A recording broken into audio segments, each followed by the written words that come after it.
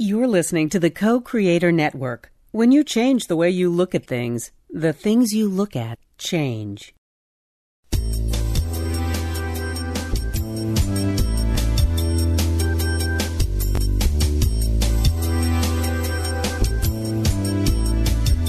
Good afternoon. Welcome to Why Shamanism Now, a practical path to authenticity with your host, Christina Pratt, Director of the Last Mask Center for Shamanic Healing. She's talking about how shamanic skills can bring us to physical, emotional, mental, and spiritual well-being, especially when nothing else can.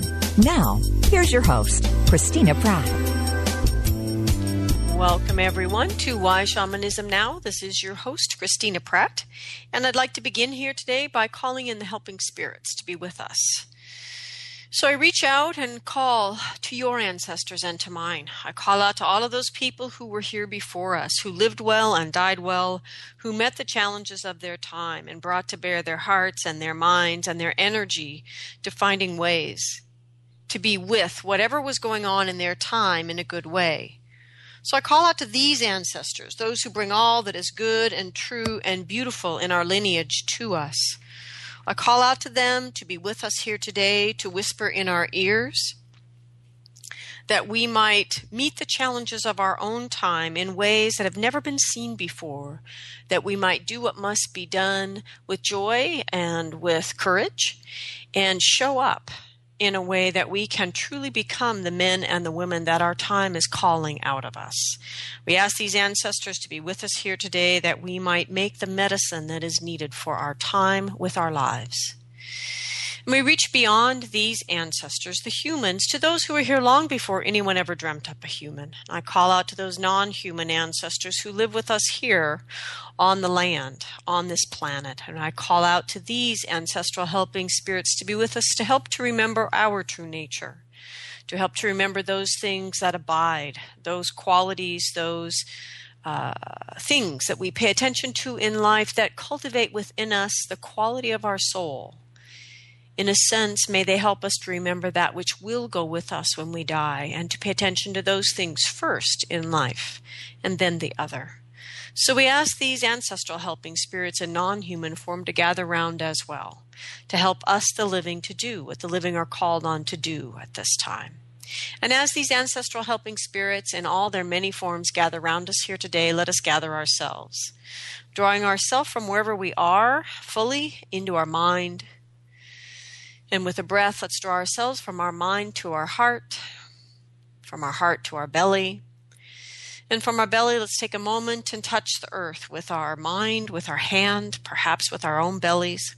Let us touch the earth and take a moment in this day to stop whatever it is that you are doing and to tune into the earth, to give thanks to the earth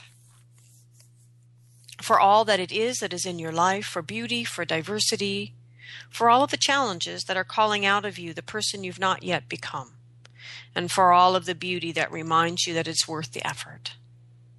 We give thanks to the earth for the generosity in her dreaming, that anything can change as long as we are still breathing. This is a great and generous aspect of how it is that we are here. And ultimately, we give thanks to the earth for the wonder of life itself. And with our heart feeling gratitude for all of these things and so much more, let us begin to send our energy down through all the layers of the earth, with our gratitude pouring out to each layer of the earth as we go till we reach all the way down to the center of the earth. And there in the very center of the earth, let us anchor ourselves firmly and to connect in the very center of things.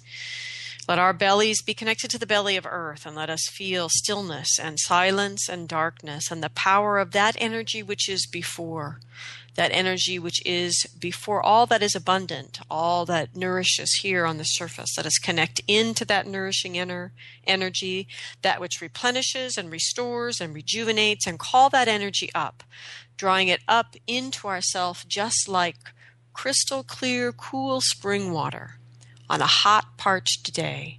We draw this earth energy up into our being, into our energy body and our physical body, calling this energy up. into our lives.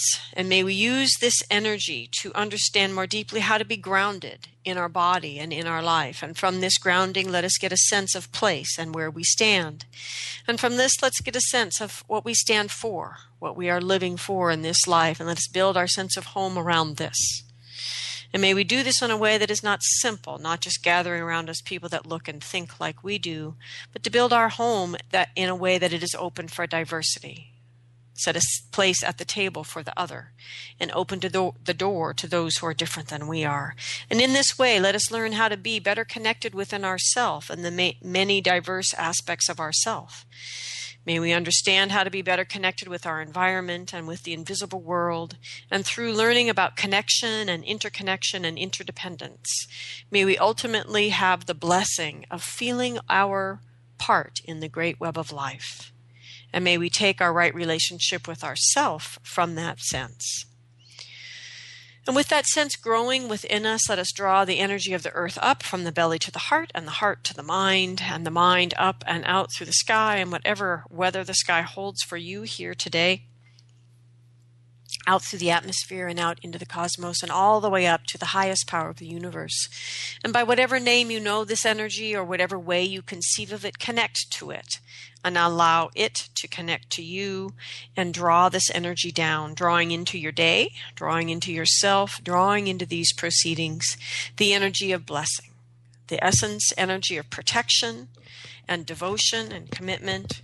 We call in this energy that inspires and illuminates and connects us to all the wisdom of the universe.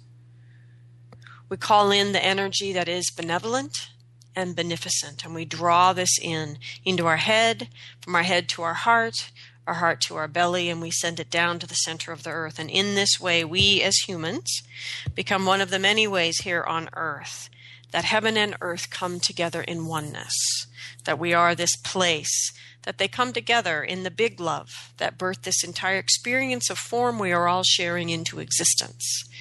And with gratitude for that form, we ask that big love to awaken the spirit of our human heart. And may the heart open, awaken, and inspire the crucible of the heart to draw up the fiery passions of the belly and draw down the crystal clarity of the mind, and let these two very different energies dance there in the heart in a way that gives birth to a third and most sacred thing. And may that thing, that sense of why you are here, that memory, that feeling, that longing, that passion, however it is that you sense it, may it grow strong within your heart, and may you find in your heart the courage to do something in this day, large or small, to bring your true gifts into full manifestation in the world. And may you find all the spirit help that you need to do that. With great gratitude for all that is here to assist us, I ask that what needs to be said here today, and what needs to be heard, and that these proceedings go forward in a way that is good for all living things. I'd also like to give thanks to the human spirits that helped to make this show possible. Couldn't do it without the helping spirits, but I also couldn't and wouldn't actually do it without you. So I give thanks to Gail and Maria, Jane, John, Melissa, and all of the listeners who have donated to the show. It is with your financial support that Why Shamanism Now is available live and also on the air and in the archives at iTunes, at whyshamanismnow.com, at co-creatornetwork.com. It's available free to those who have access to it. And it is with your help, your generous help, that I'm able to do that. If you would like to donate to the show, because Why Shamanism Now is listener supported, not advertising supported. So if you'd like to donate to the show, you can go to whyshamanismnow.com, click the support button, and donate any amount, large or small. It all goes directly to keeping the show on the air. So if the show is meaningful to you in any way, even if it frustrates you, and today's show might, it has moved you. And if it moves you in the heart, I ask you to do that one most shamanic of actions, which is to allow that which moves your heart to motivate your actions in the world, and to do something to help the show to grow.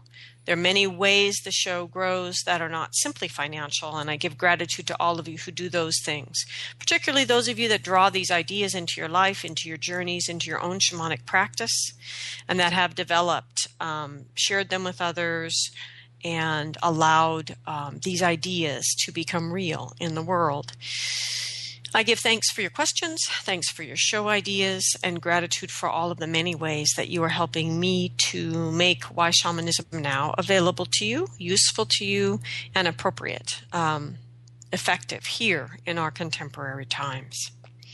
So we are live today. So if you have questions about today's topic, which is suicide and shamanism, you are welcome to call in at 512-772-1938, or you can Skype in from the co-creatornetwork.com site, or simply email me at Christina@lastmaskcenter.org. All right. So many listeners have written, particularly whenever some beloved figure like Robin Williams or someone chooses to kill themselves. Many people ask if there's a show on suicide, and if not, why not? And wouldn't you please do it? And I haven't, mostly because it's such a huge and unwieldy topic. It seems disrespectful almost to throw a podcast at it. However, it also seems timely to do so. There are some books coming out and some articles published recently about shamanism and suicide, and I think it's important for us to begin to pay attention. The challenge here is the issues that usually lead a human to suicide are so obviously tailor-made for shamanism and shamanic healing, so obviously present in people's lives because of the things that are not present, because we no longer value a shamanic belief system. The conversation about shamanism and suicide is endless. And so when people ask me to do this, what are you really asking me even to talk about? Is the question, how do I respond to my own suicidal feelings shamanically?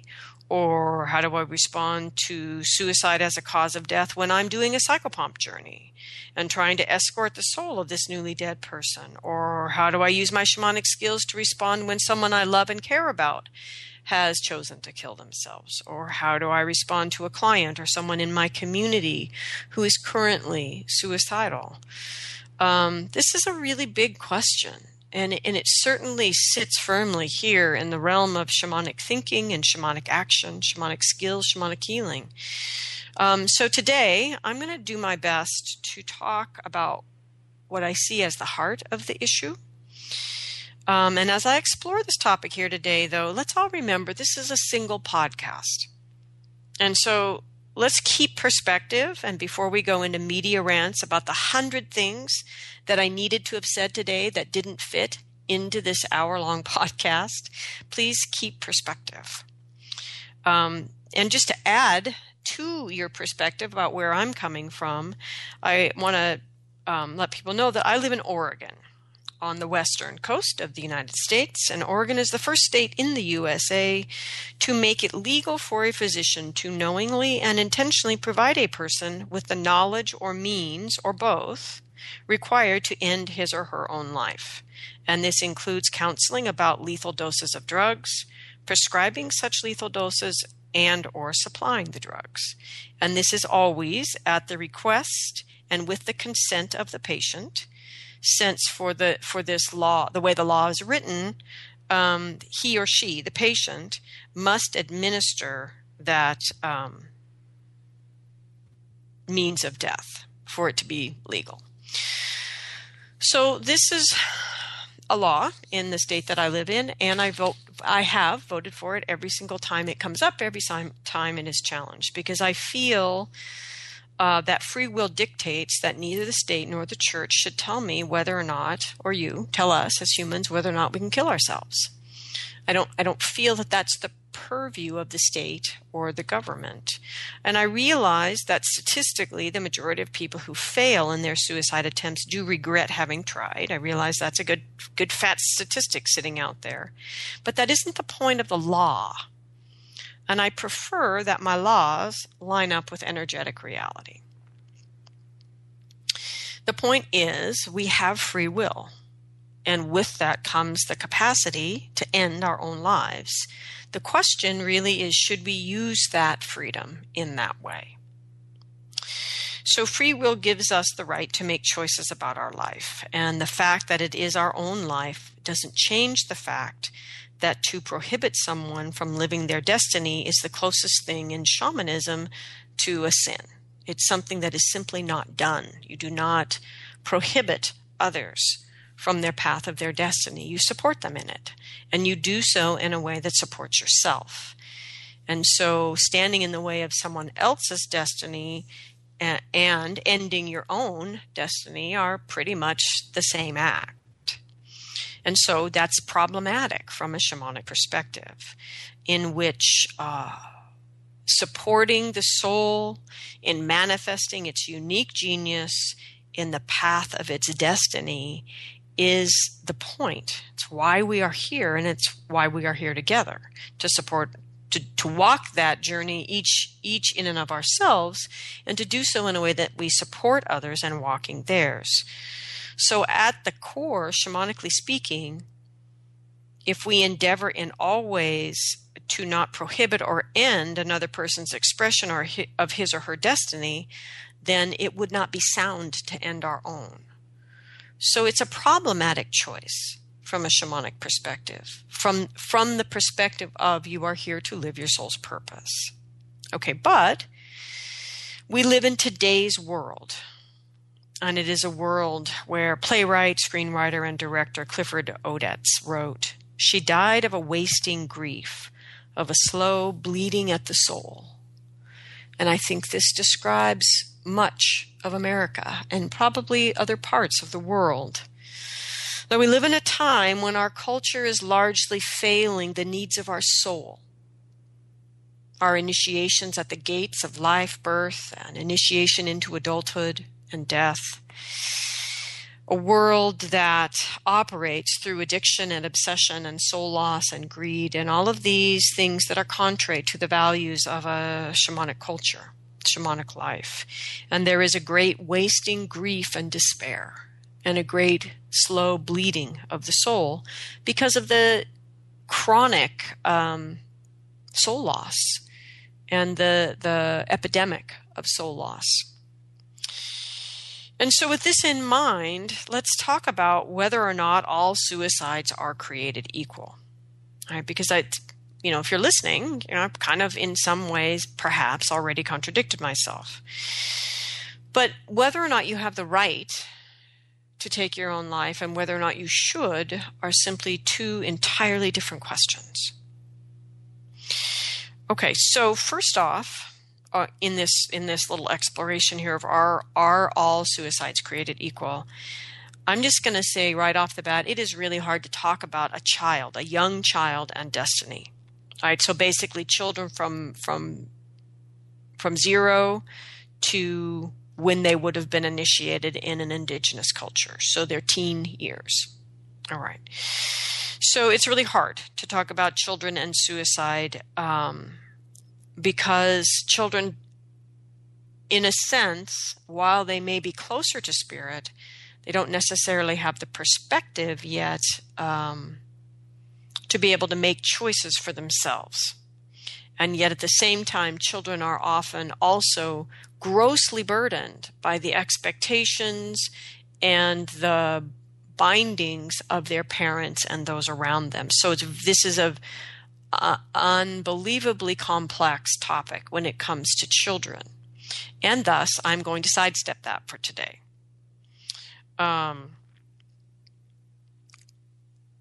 Because ultimately, the only way I can really talk in general about this topic of taking your own life relative to your destiny, I have to be talking about someone who is at the place where they are actually making conscious choices towards their destiny.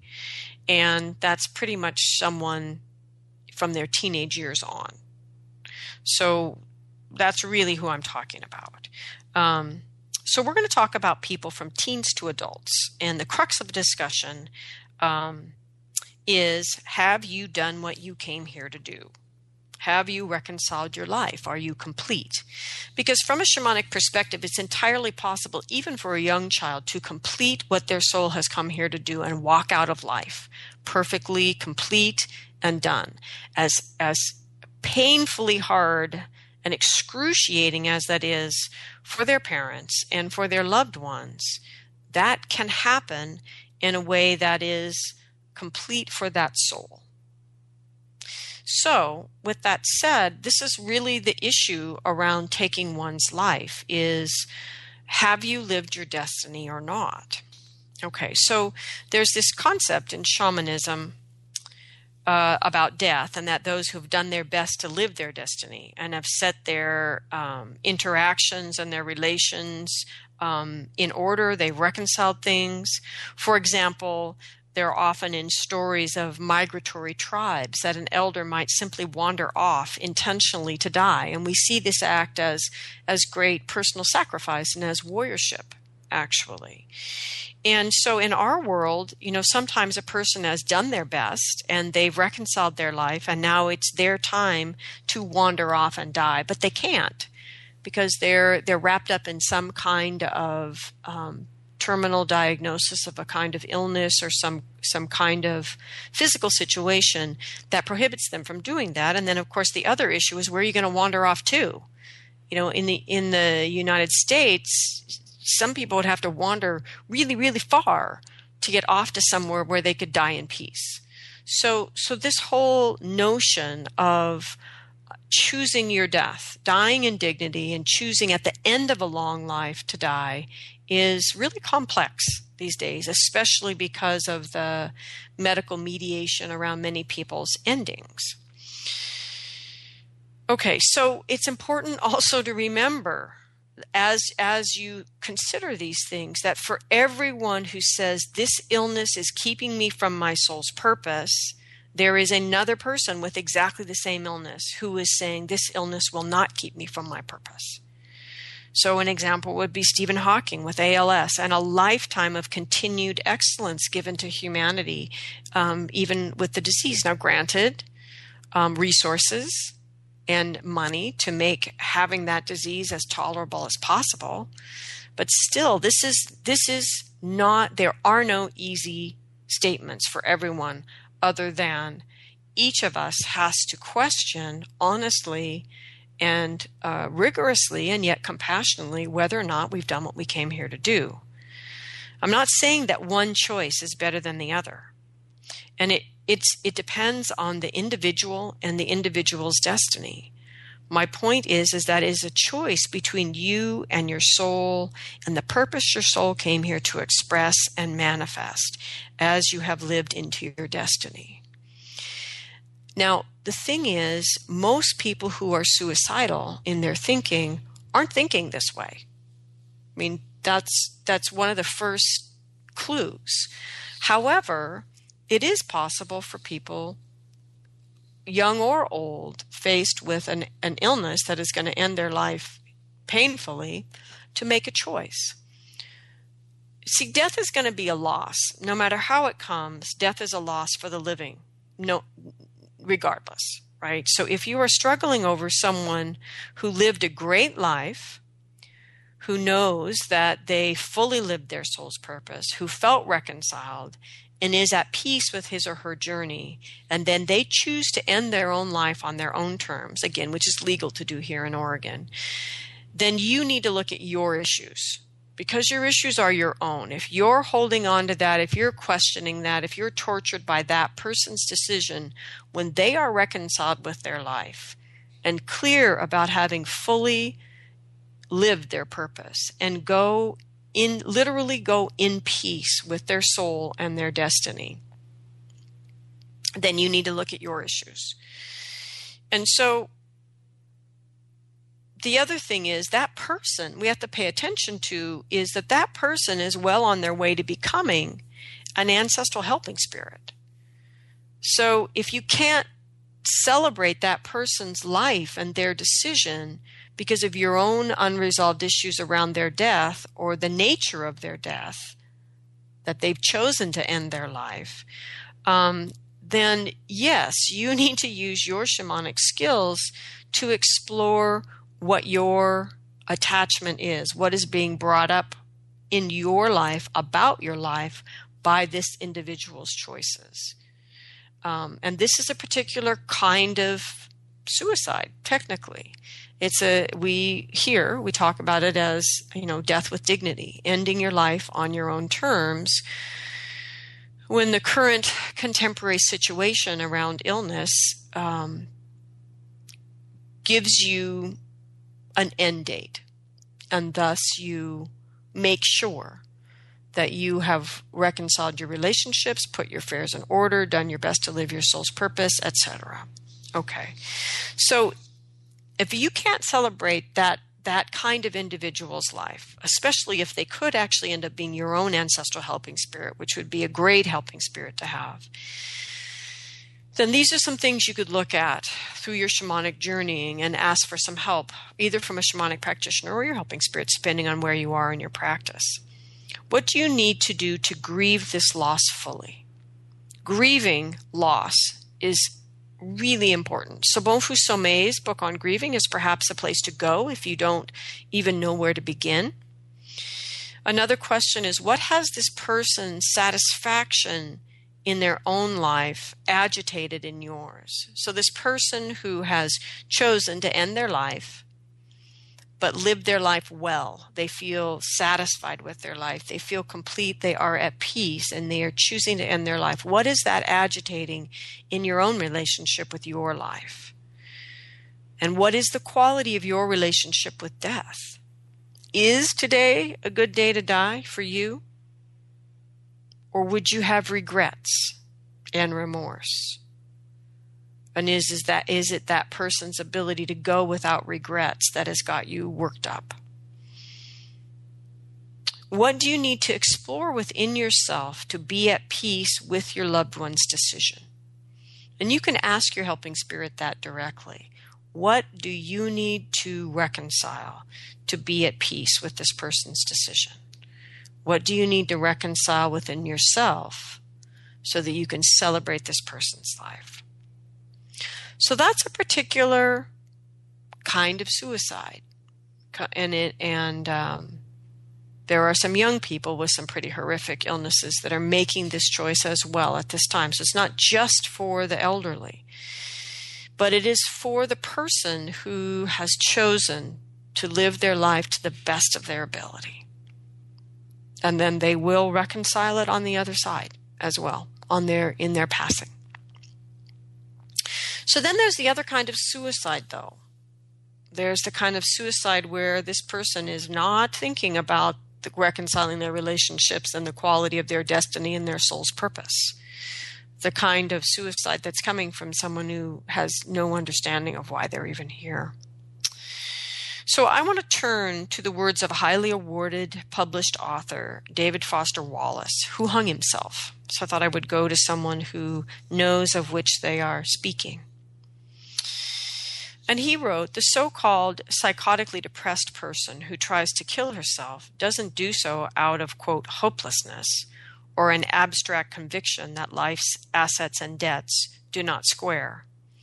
And surely not because death seems suddenly appealing. A person in whom its invisible agony reaches a certain unbearable level will kill herself the same way a trapped person will eventually jump from the window of a burning high-rise. Make no mistake about people who leap from burning windows. Their terror of falling from a great height is just as great as it would be for you or me standing speculatively at the same window just checking out the view, i.e., the fear of falling remains a constant. The variable here is the other terror, the fire's flames. When the flames get close enough, falling to death becomes a slightly less terror of two terrors. It is not desiring the fall, it's terror of the flames. And yet nobody on the sidewalk looking up and yelling, "Don't," and "Hang on," can understand the jump. Not really. You have to have personally been trapped and felt the flames to really understand a terror way beyond falling. And so in this way, David Foster Wallace talks about that pain, that fear, that quality that is going on in the person that finally rises up to the degree that is just slightly greater than the pain and the fear of taking one's own life. So the thought of enduring the invisible agony then is more frightening than the fear of killing oneself. And this is where I feel shamanism is at its strongest possibility to help others to transform. It's right at this place when life is simply become about enduring an invisible agony. Because that is no one's birthright. That is not anyone's soul's purpose to come here and be in agony and despair. But if that is what your life has become, then you're right. Something does need to change. Your life as it is needs to end. So I suggest a significant step out of a culture and a cultural story that has betrayed your very humanity. This is what shamanism, complete with practices, a cosmology, standards for being a spiritual adult, and work, has offered me. And I do not feel that I am special here at all, that the goal of shamanic life is simply different than the goal of modern life. And for many people, the modern life that they have created is in and of itself the invisible agony.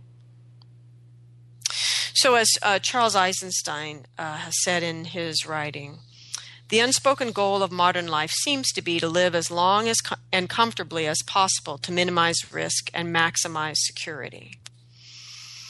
And that people become afraid to make the conscious choice to step away from a slave's life. And we make the choice unconsciously instead. We can no longer muster the energy to go through the motions. You can only force yourself to abide in wrongness so long. And when the soul's rebellion is suppressed too long, it can explode outward in bloody revolution.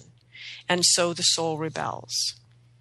He says when our soul body is saying no to life through fatigue or depression, the first thing to ask is life as I am living it the right life for me now?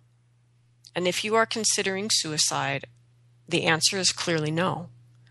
And when the soul body is saying no to participation in the world, the first thing to ask is, does the world as it is presented me merit my full participation? And I would say no to that, and I'm happy in my life.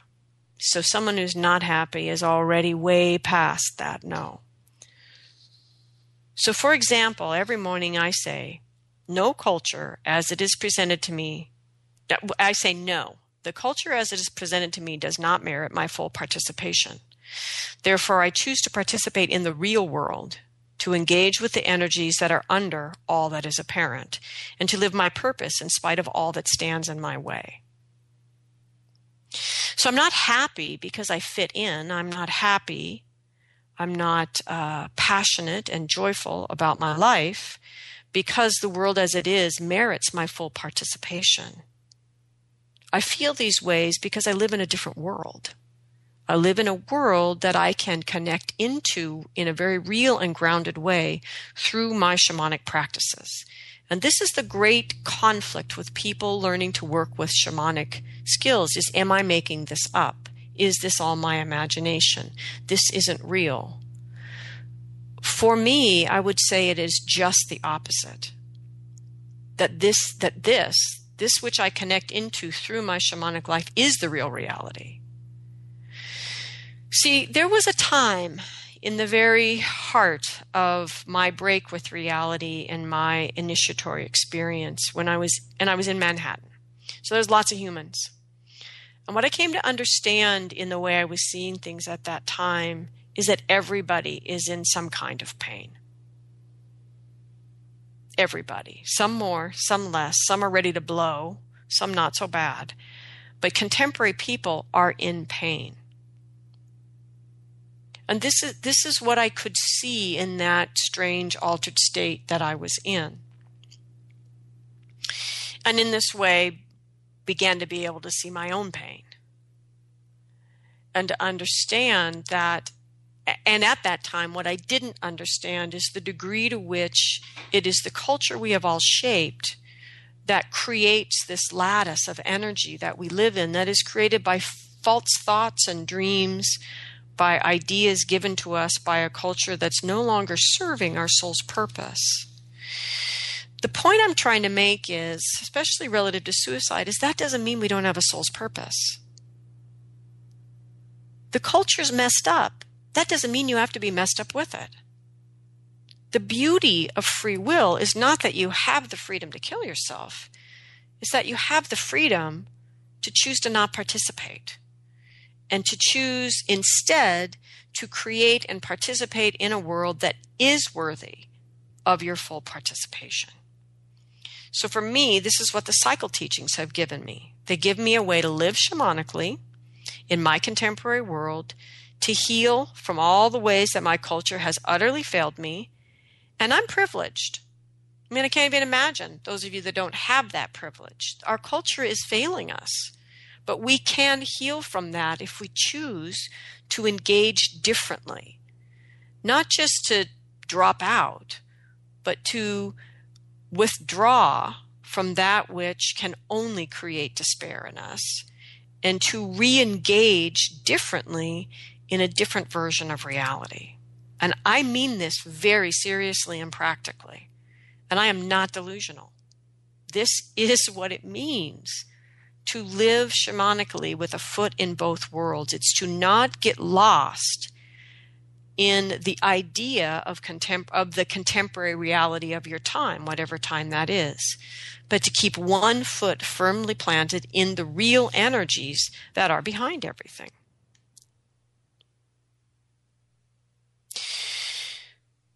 So Charles continues that if there is something so fundamentally wrong with the world, the lives, and the way of being that is offered us, that withdrawal is the only sane response. Withdrawal, followed by a re-entry into a world, a life, and a way of being wholly different from the one left behind. So this is the thing. It's not just about withdrawing. It's about finding a way to withdraw and to transform within ourselves enough, to gain skills within ourselves enough, to gain practices that we're willing to shut up and do enough to re-engage with the world and have it be actually a different world.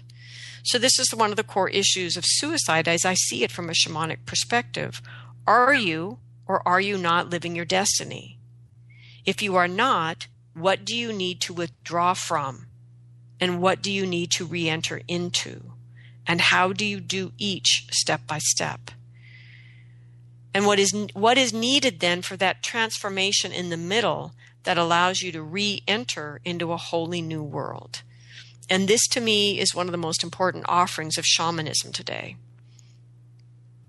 It's not just the soul retrievals to finally crack the patterns of the depression. And it's not just the extractions or the depossessions to ease the apparent mental illness, which is probably not really mental illness, but energies. But it's the means by which we can create a world worthy of our full participation. That is the next step. And this is perhaps, if there's a point overall to all of these podcasts, it's to moving us as a collective to a place where we are capable of creating a world worthy of our full participation, because we have disengaged from that which creates despair, and we have transformed so that we can re-enter our everyday in the world life in a wholly new way. And my sense is that what shamanic skills reveal is that that world is actually already here under that apparent reality, and that we need only to choose which reality we ground into and draw our power from. And if you have found this answer for yourself, found how you withdraw from and what you need to do to re-enter, if you're already in that place, then what are you doing to support others in being able to do the same? So suicide is a response to pain. Physical, emotional, mental, psychic, spiritual, any combination thereof. It causes people to believe death is the only way out of that pain. Suicide is messy, with cultural baggage about going to hell and other righteous judgments, only adding to the burden of feeling suicidal. This is a profound criticism of the person who's already in pain, and not the criticism applied appropriately to the culture that's actually failing them. Suicide leaves patterns of shame and secrecy in families that blocks family members' ability to grieve fully, if at all. And suicide leaves people in a state of loss, facing anger and rage, bewildered questions without answers, and guilty resentments. So, in general, people try to kill themselves for very similar reasons. But I think all of these lists out there leave out the deeper underlying reason people try to kill themselves, which, as Charles has said in his own writing, is simply the mutiny of the soul. In other words, realizing that the world as is currently presented to us is not worthy of our full participation. And what I would say is yes, and so withdraw from it, heal, and engage again in a world that is worthy of your full participation, that is worthy of you and your destiny. Okay, so the list of why people commit suicide is because they're severely depressed. That's what the medical system would say. What shamanic people would say is they're in a state of soul loss and potentially possession. Potentially. Particularly if they're more committing suicide because of more of a psychotic diagnosis, where they're basically hearing voices that are telling them to harm themselves, or just being so crazy and confusing they can't stand it any longer. Some suicides are committed because the person is impulsive, that they're usually involved in some obsessive action, some addiction, drugs, alcohol, something. They do something impulsive and maybe not really intending to end their own life, but they're sort of outside of themselves. And once sober and calm, they often feel general remorse. But that doesn't change the reason they were engaged in the addictive behavior in the first place. So yeah, okay, some people are crying for help and don't know how else to get it. And these people don't usually want to die, but they want people to pay attention to them differently. A big one that is arising today, especially for teens, and especially for teens who do not fit in to whatever the cultural standard is of their particular high school or even junior high, is bullying and exclusion, singling people out, especially teens that are some form of gender fluid, that this is a growing problem, that someone so young would see that their entire life ahead of them isn't worth it. It's very sad. And we, the adults, have set the stage that allows this bullying to be okay. There are sometimes a collection of inner stresses that can add up. For example, some issue someone might have around sexual orientation, which is why it is important for all of us to be open to everybody's sense of how they need to express themselves, so that the need to express yourself sexually is not a stress on someone. So if you add domestic abuse, past sexual abuse, emotional neglect or abuse, divorce, issues around sex, all of these kinds of things can add up to a kind of internal stress where the soul mutinies, right? And then we have the other two, which we've already talked about. Some people simply are choosing to die with dignity, given the circumstances of their life. And then some people make a mistake, especially young people. They do something and suicide was not the intent of their action, but it ends up being the result. Okay, so let's pick the low-hanging fruit here real quickly. Okay, so from psychopomp work, I can say with great confidence that you do not go to hell if you commit suicide. Ending your life isn't any different than ending anybody else's life. It's not considered a good thing. It means you're obviously not reconciled in your own life relative to this person or yourself, but it's not like a one-way ticket south, right? So the important thing is, if you are feeling suicidal, to not carry that burden that you are somehow destined for hell, and to not talk about it. You need to ask for help. And often this judgmental, very critical, very harsh idea, this baggage that we carry around suicide, that very baggage is what limits a person's ability to reach out in a really hard time in their life and ask for help. So the important thing about suicide is you just don't go anywhere. The other thing is you don't go to hell, but it doesn't solve your problems. You're stuck here like anybody else who's unresolved at the end of their life. And someone's got to come and help you resolve your life and clean up the mess. And the truth is you have much more power to clean up that mess when you're living than when you're dead. But the point is, low-hanging fruit. The point is here, you're not going to hell. Killing yourself isn't any worse than killing anybody else, and it doesn't solve your problems because you don't go anywhere. That when someone is suicidal, for the most part, the pain that they are in isn't physical. It is, or it may be physical, but it is probably also the pain of their soul, of their heart, of their mind, of their, their spirit. And so when you die, the only thing you get out of is the physical pain. You're still stuck in all the other pain. So it is not a solution. So most people stay trapped in exactly those same energies that they had when they were suicidal in the first place. Only now, without a body, they have nothing they can do to get out of that pain and to free themselves from that trap. So suicide is a trap from that perspective. Okay, so it's not the solution that people would expect it to be or want it to be. So let's talk about then how we address this with the understanding that anyone, pretty much, we can say, if we take out the people that have lived a great life and are simply choosing to die with dignity, and we look at this other group of suicides, which is people that are unreconciled in their life and unhappy, not just unhappy, but despairing, are in some kind of pain, in some sort of huge state of soul loss, perhaps even a state of possession, right?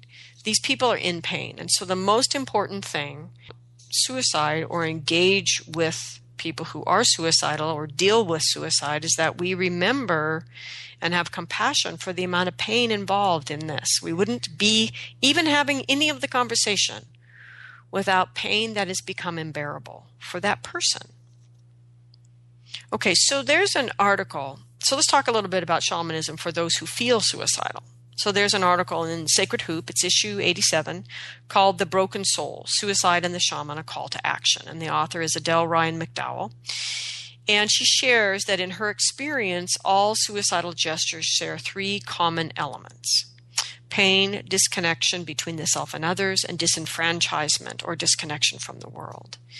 And in this article, McDowell points out that trauma also shares these three common elements of pain, disconnection, and disenfranchisement. Back to what I was saying at the beginning of the show, that trauma, suicide, and shamanism all fit together really well because they allow us to understand and get at our pain, our disconnection, and our disenfranchisement in a very different way.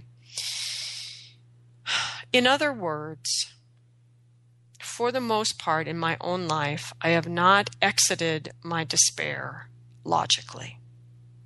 It has not been through a tidy therapeutic process. It has been through some crazy logic shamanic process that led me a different way. And on that journey, which certainly was a sidetrack from whatever I thought I was supposed to be doing in my life, but on that sidetrack, I became someone else who could re-engage with my life in a different way and build a different life.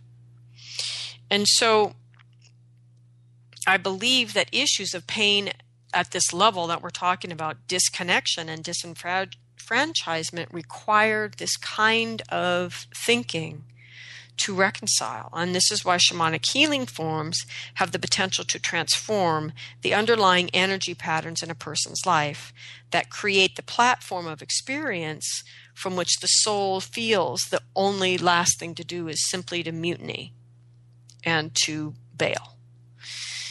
And so McDowell states that from a shamanic point of view, soul loss is the primary cause of suicide, that the soul is our primary life force. It is what animates us. And if we have been abused, humiliated, oppressed, terrorized, tortured, traumatized, or hurt, our soul can be splintered, fragmented, crushed, and lost. We can become numb and hollow and move through life in a disconnected, zombie-like way. So McDowell, is the author of Making Peace with Suicide, a book of hope, understanding, and comfort. And it has a great list of how shamanic practitioners can help people who are suicidal and also how shamanic healers can help. So if you're suicidal, what can you do? Okay, if you have not explored shamanism, then point blank, if you have not explored shamanism, you have not tried everything to address your pain and despair, your disconnection, your mental illness, whatever it is. And I don't mean you hung out with your friend who did ayahuasca, or you hung out with your friend who took a workshop and they tried what they learned at the workshop on you. I mean, you hitch up your britches and you go to someone who is actually an experienced and skilled shamanic practitioner who can meet you where you are at the depths of your despair and begin to help you disengage from this life that is unworthy of you and to transform so that you can engage in the world in a way that is worthy of you and your destiny. And I mean this, suicidal people aren't not worthy people. Every single person has a unique genius and a destiny, and it's our task as shamanic practitioners to engage with people in a way that they rediscover that and then get with it, right? Because no one can live that destiny for you. And it's critically important that you live it. So, what I mean about exploring shamanism is accept that if you are to get out of your pain, then you will need to get out of your life as it is and create a life that is different. And it's not as hard as it sounds with shamanic skills, but it does take courage and determination. It's not going to be an immediate release from the pain. The truth is, pain doesn't kill you, you kill you, right? Pain doesn't have to kill us, right? And that's part of what I meant when I said, for everyone who says, I can't do this any longer, and maybe you can't, there is someone else who says, this is killing me, but I can do it a day longer. It is in us, in our hearts. And in our shamanic practice that can help us find those things within us that can help us to find the strength and the courage to make the changes necessary to engage differently. So here are some of the things that you could find if you were to engage with shamanism, in addition to the ability to address the soul that the shamanic healing offers you. So it allows you to expand your worldview from your cultural explanation of reality, which is usually the problem, to a much larger and alive version of reality that not only clarifies standards for being in right relationship with it, but it gives back to you in a constant cycle of energetic exchange when you are in right relationship with it. You can create your own working relationship with your helping spirits. You can educate yourself about the cultivation of your own energy body so that you're not food for other energies, which is part of what contributes to people's depression and suicidal thinking. There's a whole piece here about food and chi circulation, which is not specifically shamanic, but is important. You can learn how to create power objects and other talismans to create altars and sacred space and begin to work in your life in a different way. And these are the ways that we anchor this other reality that we're creating. You can connect with community who can then join you in ritual or ceremony that you can use for healing and change and transformation. And in this way, begin to reforge relationships that allow you to change your experience of disconnection and disenfranchisement. That ultimately, if you were to open and embrace shamanism with a cosmology and with practices, that you would be able to follow the path your soul has taken and unravel that path. to cleanse and restore, to release what no longer serves the person you are becoming, and to reweave your soul. This is possible with shamanism. And for those who are truly suicidal, why not? Why not give it everything and see? You're at the end of your rope anyway. And I wanted to say just a little bit here at the end of the show about shamanism for those who are left behind after someone else's suicide. So I would say that the first thing you need to do is clean up the mess. Sorry. And you're the bereaved, so you're not the one to do it. I really strongly suggest that those who are left in grief and with loss from a suicide hire a professional to come in and clean up the mess so that everyone involved can heal, can grieve, can reconcile, and can find a way to be at peace with this horrific and sudden loss. The energy of the family needs to be restored, be it blood family or chosen family. The energy of the dead needs to be dealt with, and the energy of the place where the death happened needs to be dealt with, at the very least. In particular, this is important if you actually sense the dead are still with you. And this is a type of sentimentality, holding on to the dead or feeling the dead are with you, and that's somehow a nostalgic, sentimental thing. This is very dangerous and very harmful energetically for the living and for the dead. So a shamanic practitioner can help you to address within yourself whatever it is that you need to address within yourself to allow the soul of the dead to go freely. Suicide is often unexpected and sudden, and we often aren't reconciled with that person. And so shamanic work can help you to do that, or your own shamanic work can as well if you have a good practice. What do you need to clear emotionally to reconcile your emotional energetics with that dead person, or perhaps with death itself, or perhaps with whatever they were suffering about? That there's anything that we would rail against and be angry and rant about, which is entirely valid in this situation, but to continue in it, cycling, is not. Once it's out and you know what it is, it's time to journey about it and figure out how to reconcile it. It's critically important to grieve deeply and fully, and to trust the path that grief unfolds for you. It's important to work, I think, with a true shaman, a professional, a trained, gifted, experienced shaman, to heal your broken heart.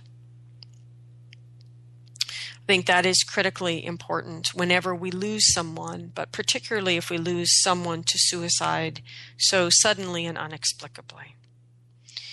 It's important to speak openly about the death and the person that you love, to not carry secrets, to not carry shame about the suicide, to not hold it in judgment or criticism, but to be able to accept the choice, even if the person didn't live their purpose, that to carry these judgments into your bereavement helps neither you nor the dead. And to explain the situation to the children and assist them in their grieving in an age-appropriate way. Leaving the children out of the grieving process only sets them up for soul loss. It takes an enormous amount of courage to live well and to die well. And right now, at a time when the world in many ways is not worthy of our full participation, it takes even greater courage to make a world that is, and to help those who are struggling to cross that bridge, to help them across. And that is the challenge. It's why we are all here at this time. And so I'll close with the words of Albert Camus, who is writing. He's a writer and philosopher, but he's writing about suicide and says that in the end, one needs more courage to live than to kill himself. So I give thanks to the helping spirits, to the ancestors who've circled around us, the earth below, the sky above, and the heart that unites us all. I want to do a quick announcement of a new event August 4th through 6th this summer, the Shift Network will be hosting the Shamanism Global Summit. Featured speakers will be leaders in shamanism, including Sandra Ingerman, Lynn Roberts, Itzhak Beery, Alberto Violdo, John Perkins, and yours truly. The registration link will be forthcoming. You can email me at assistance@lastmasscenter.org if you want to be sure to get the link. It will also be posted on the Why Shamanism Now Facebook page. The summit is free for those who want to participate live, and the recordings of the event after the event can be purchased. And either way, I'm pretty sure you've got to register one way or the other. But the links will be forthcoming. So that's August 4th through 6th, the Shift Network's Shamanism Global Summit. Thank you, everyone. Have a good week.